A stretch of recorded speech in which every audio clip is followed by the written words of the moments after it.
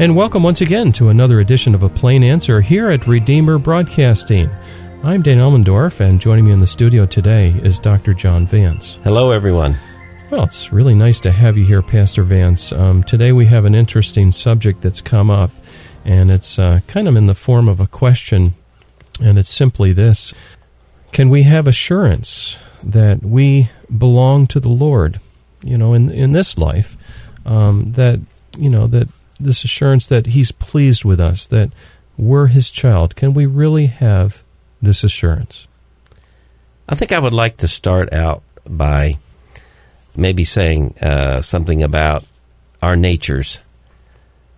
There are people who have been raised in environments of mistrust and lack of love that probably are going to carry those scars throughout life, and they may not be able to trust and have the assurance of God's love to the same degree as someone else. But it's not entirely dependent on that, though. But I do want the audience to know that by temperament, some people struggle with this more than others.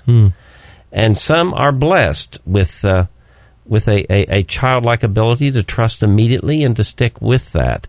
So I don't want to say, when we talk about assurance, that there's not a psychological element involved with this. Some people will just simply struggle more than others, and I don't know all the various reasons, but I've seen it in the ministry, and of course you have too, in the churches that you've been in, and so forth. You may even see it in your children. I don't know. Each child certainly is totally different from the other. It's hard to believe they came from the same parents at some point, and some have more assurance about themselves than others too. Oh, yeah. Just natural assurance. Yeah. More confidence.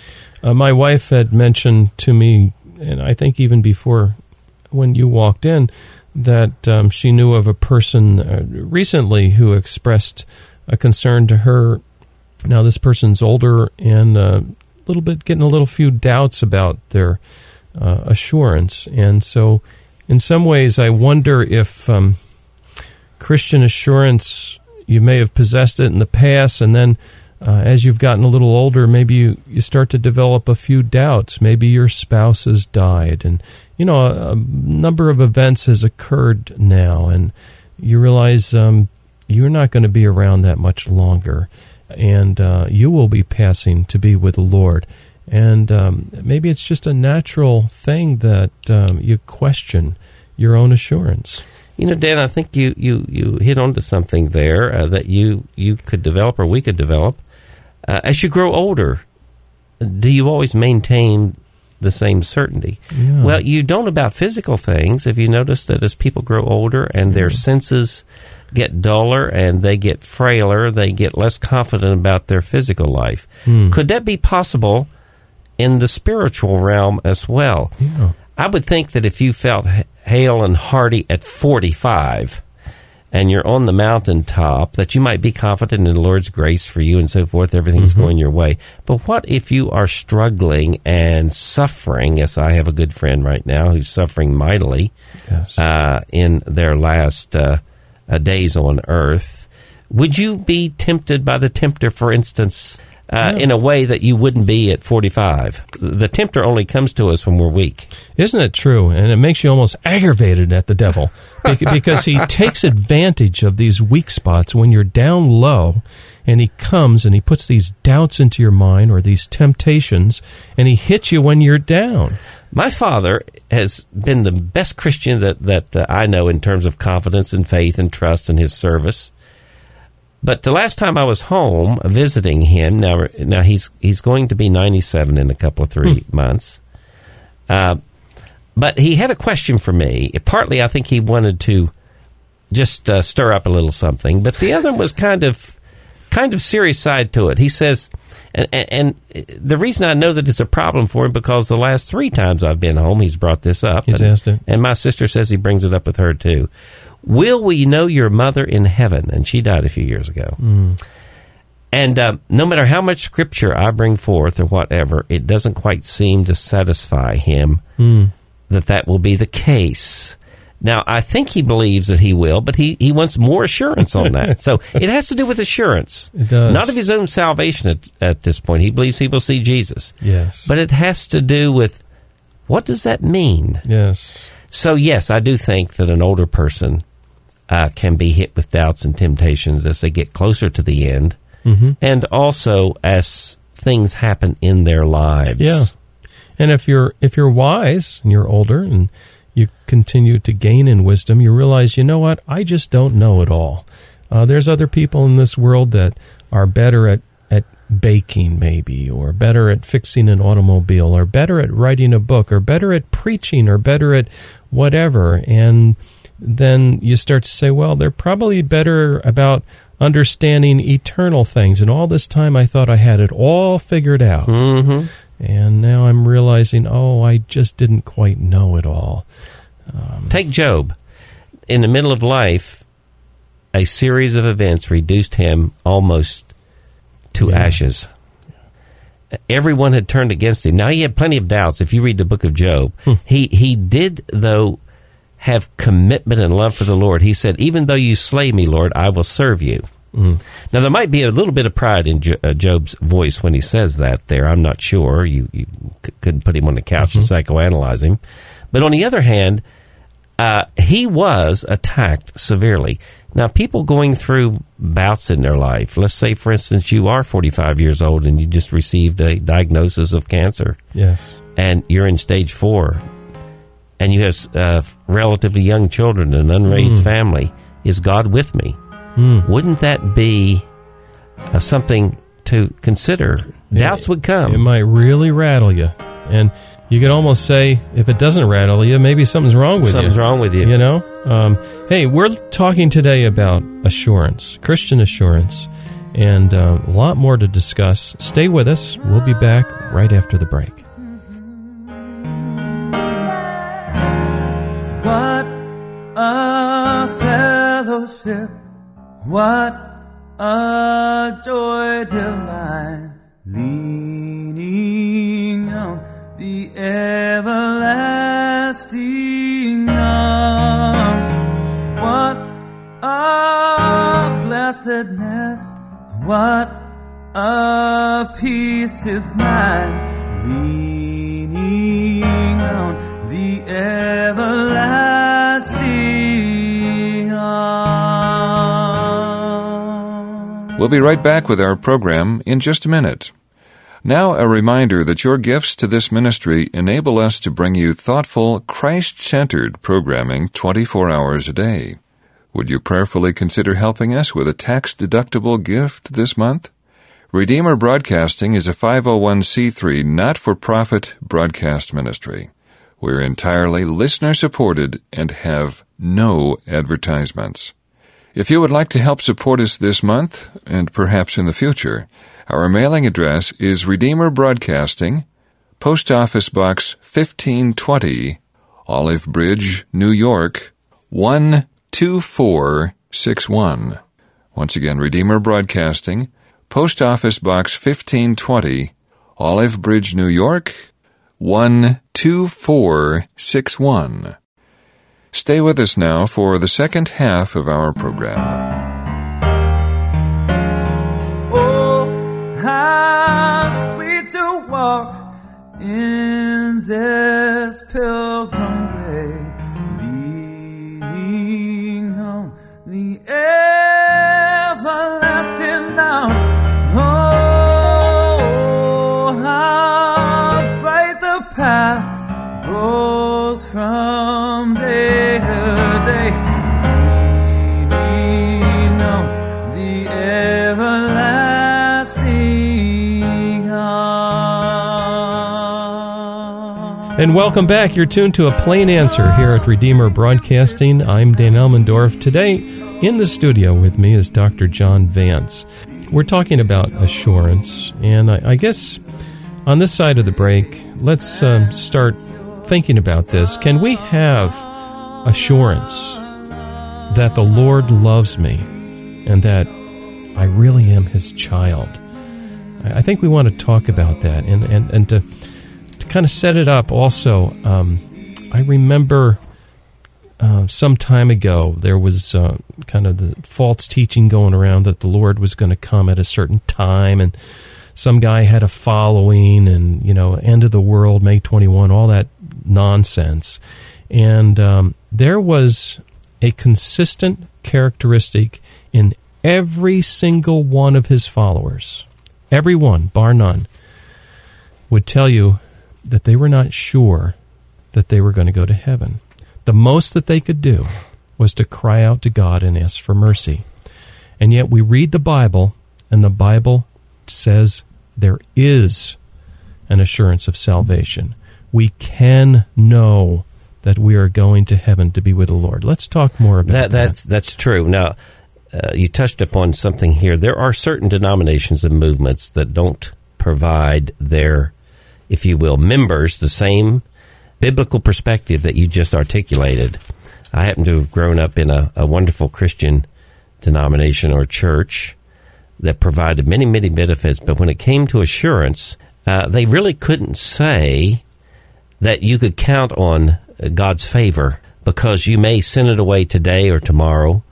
In other words, they doubted God's perseverance in your life, that right. Once He began a good work in you, He would keep you in that state of grace, and that it's not of works, lest anyone should boast.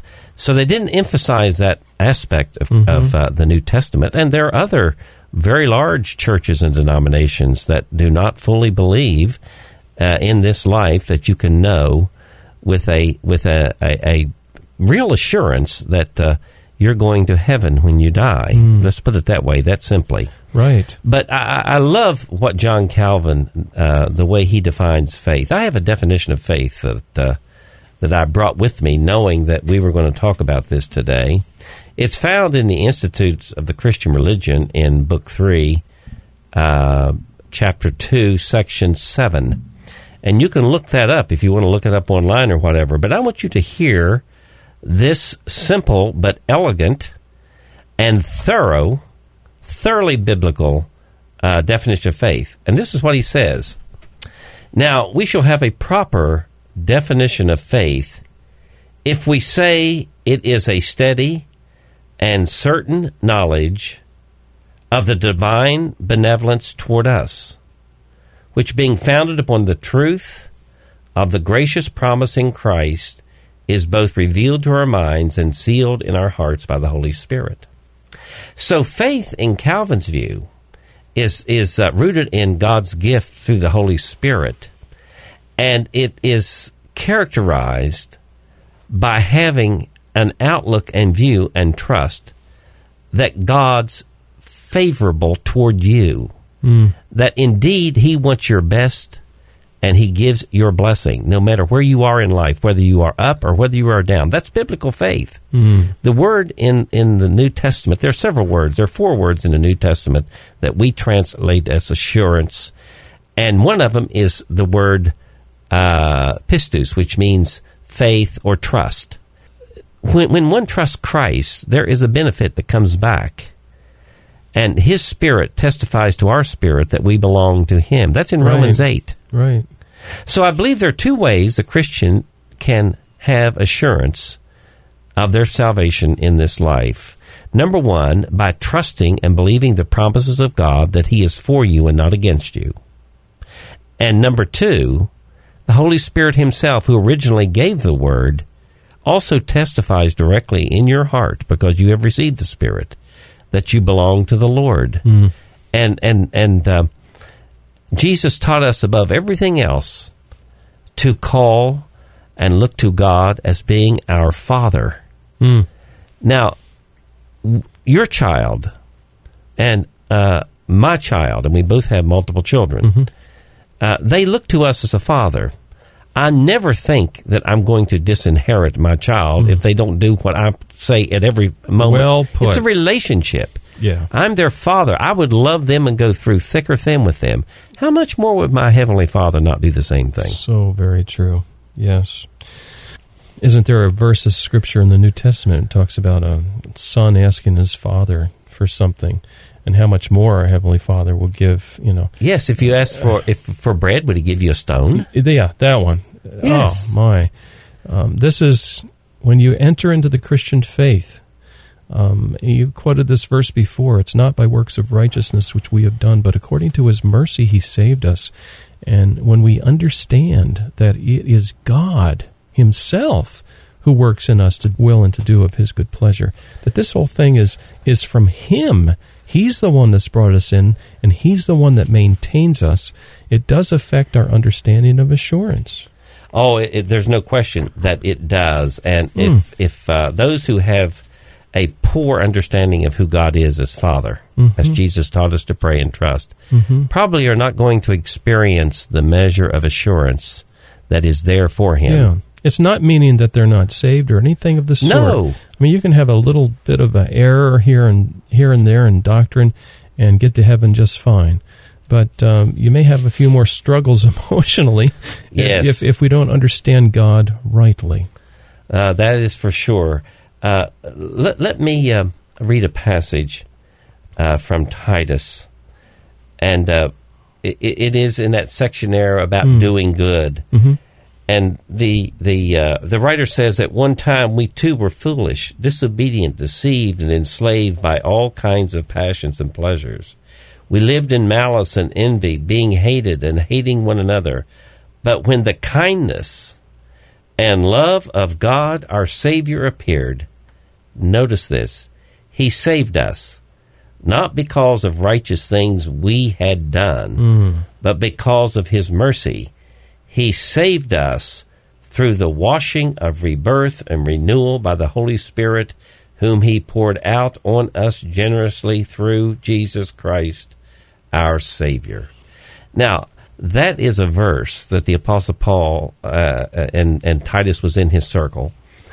That is a verse that this apostle writes to this young man to make sure that he understands that we are indeed saved by grace through faith, and that not of ourselves. It is God's gift. And God is not an Indian giver, as we used to say, if I can use that politically incorrect phrase. In other words, I probably shouldn't even use it in today's market, but he doesn't give it and then take it away if I stumble or struggle or whatever. Now, that verse you just read actually sounded almost complicated. I think there's a lot of depth in that verse where it talks about washing, of regeneration, and I think it's got a lot of Old Testament imagery in that also. Very much so. Remember, and it ties into baptism and all of that stuff. It does. That's some verse. It is some verse. It's one of those great verses in the Bible. A lot of people accuse Calvin of taking away assurance because of his doctrine of election. Now, you may find this in the Puritans some, but you really don't find it in the first generation reformers. They were actually trying to restore assurance. Oh, sure. And I can remember the story in one of his letters where he gave the advice to a woman who was experiencing doubts about her salvation. And in the letter, he rhetorically asked her a few questions. Don't you go to church? Don't you receive the Lord's Supper?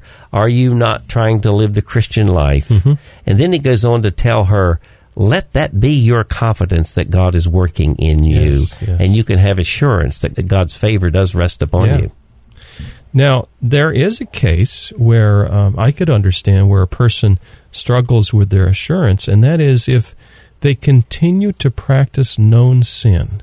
And maybe they have a little twinge of guilt, but it's not enough to make any change, and they just continue sinning and sinning and sinning. I'm not necessarily talking about the Romans 7 case where Paul identifies the fact that he's struggling with sin, but help us work through that a little bit. Well, there are different kinds of conscience, of course. Paul even recognizes that there are different levels of some consciences may be easily bruised, others not, and some of us may be just too dull. We need a wake-up call. Yes.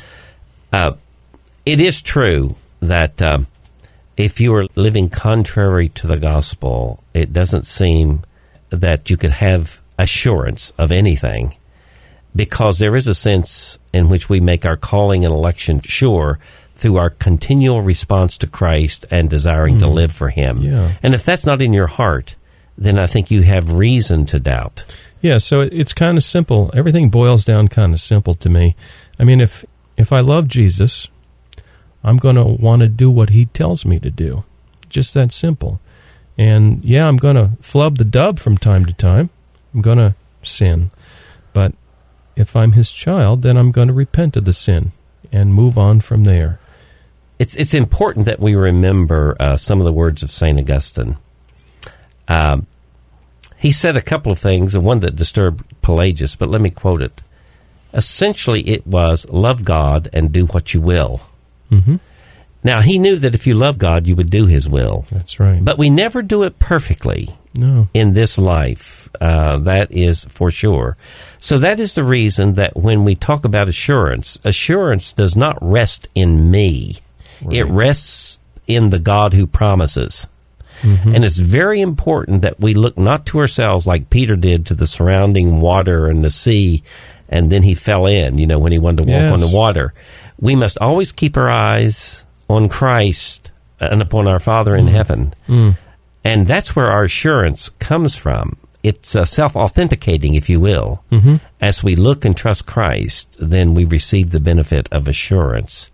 And that also can come in the face of what one Puritan divine read a series of sermons on sin, even in the midst of great failure, he says, or even in the midst of miscarriage of duties, we can still look to Christ and, oh Lord, if I have fallen, Yes. pick me up and restore me. Perseverance is a gift from God. Mm. So let's say a person out there is realizing that, sometimes I sin, but, I confess my sin. I'm trusting Christ. Some of the real positive focus here that we've already talked about in terms of bolstering up our assurance would simply be, I would say, worshiping with the people of God and hearing His Word preached on a regular basis. Well, I believe that's why the writer of Hebrews says and warns not to absent yourself from the church. Forsake not the assembling of yourselves together as the manner of some is. Mm-hmm. And this is in the context of perseverance. Mm-hmm. He believes that those who have apostatized from the faith or fallen away have done so because they have failed in their Christian duty to assemble with God's people and to hear His word of grace and comfort. And so, therefore, if you abandon those things, which are a means of grace to you, then, of course, you're not going to have any assurance of anything. And here's another idea. You might be in an area where you just can't find a good church to go to. And yet, I would be inclined to say, well, find a church. It may not be perfect, and it may be far from perfect, but it's better to be with the people of God and have an imperfect church than stay home and not have any contact with church people. I say so. When I go on vacation, particularly when we had our children with us at home, I made sure we went to church because I didn't care necessarily what kind of church. If it's a Trinitarian church, well, sure. I wasn't overly concerned that it was just like what they were used to, but I wanted them to understand that you keep on keeping on because you stay with God's people. Yes. And the fellowship of the saints is a great and wonderful strength, even when the people don't believe exactly the way you do. And maybe you're out there saying, I really don't feel I have much assurance, and yet at the same time, you haven't been going to church. Well, maybe that feeling kind of goes hand in hand with the fact that you're forsaking the assembly of yourselves together. What about the sacraments? Help us understand how assurance can be tied to those. Well, there's signs and seals, Let me go back to Augustine again. He called the sacraments visible words. In other words, when the lector reads from the Bible, that means reader reads from the Bible, they are reading the Word of God, and it's a means of grace. Whenever the minister preaches the Word of God, it's a means of grace. Now, why? Because both present Christ to your faith. The same thing when it comes to the sacrament. They sign the gospel. And to the believer in the covenant, they seal that to them. So they are really, really signs of great comfort and seals of great comfort to us, to assure us. I'm not sure that a person is going to have much confidence that the Lord loves us if they continue to absent themselves, not only from church, but from the Lord's table, which is God's sign and seal of His love and assurance and acceptance of you based upon what Christ has done for you. We feast upon Him. Yeah. And if you fail to do that, then, of course, you can't have much assurance. Well, today we've been talking about assurance, and perhaps you have a question for Pastor Vance. We would invite you to email us. That address is ministry@redeemerbroadcasting.org. Again, ministry@redeemerbroadcasting.org. And send that note, and we'll forward it to Pastor Vance, and that way he can answer you directly. And also, this broadcast is up on our website. Check that out.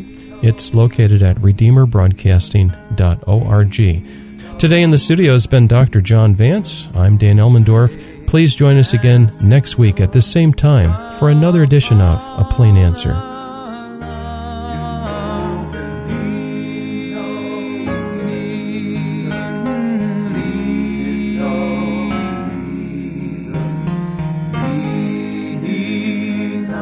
The everlasting arms.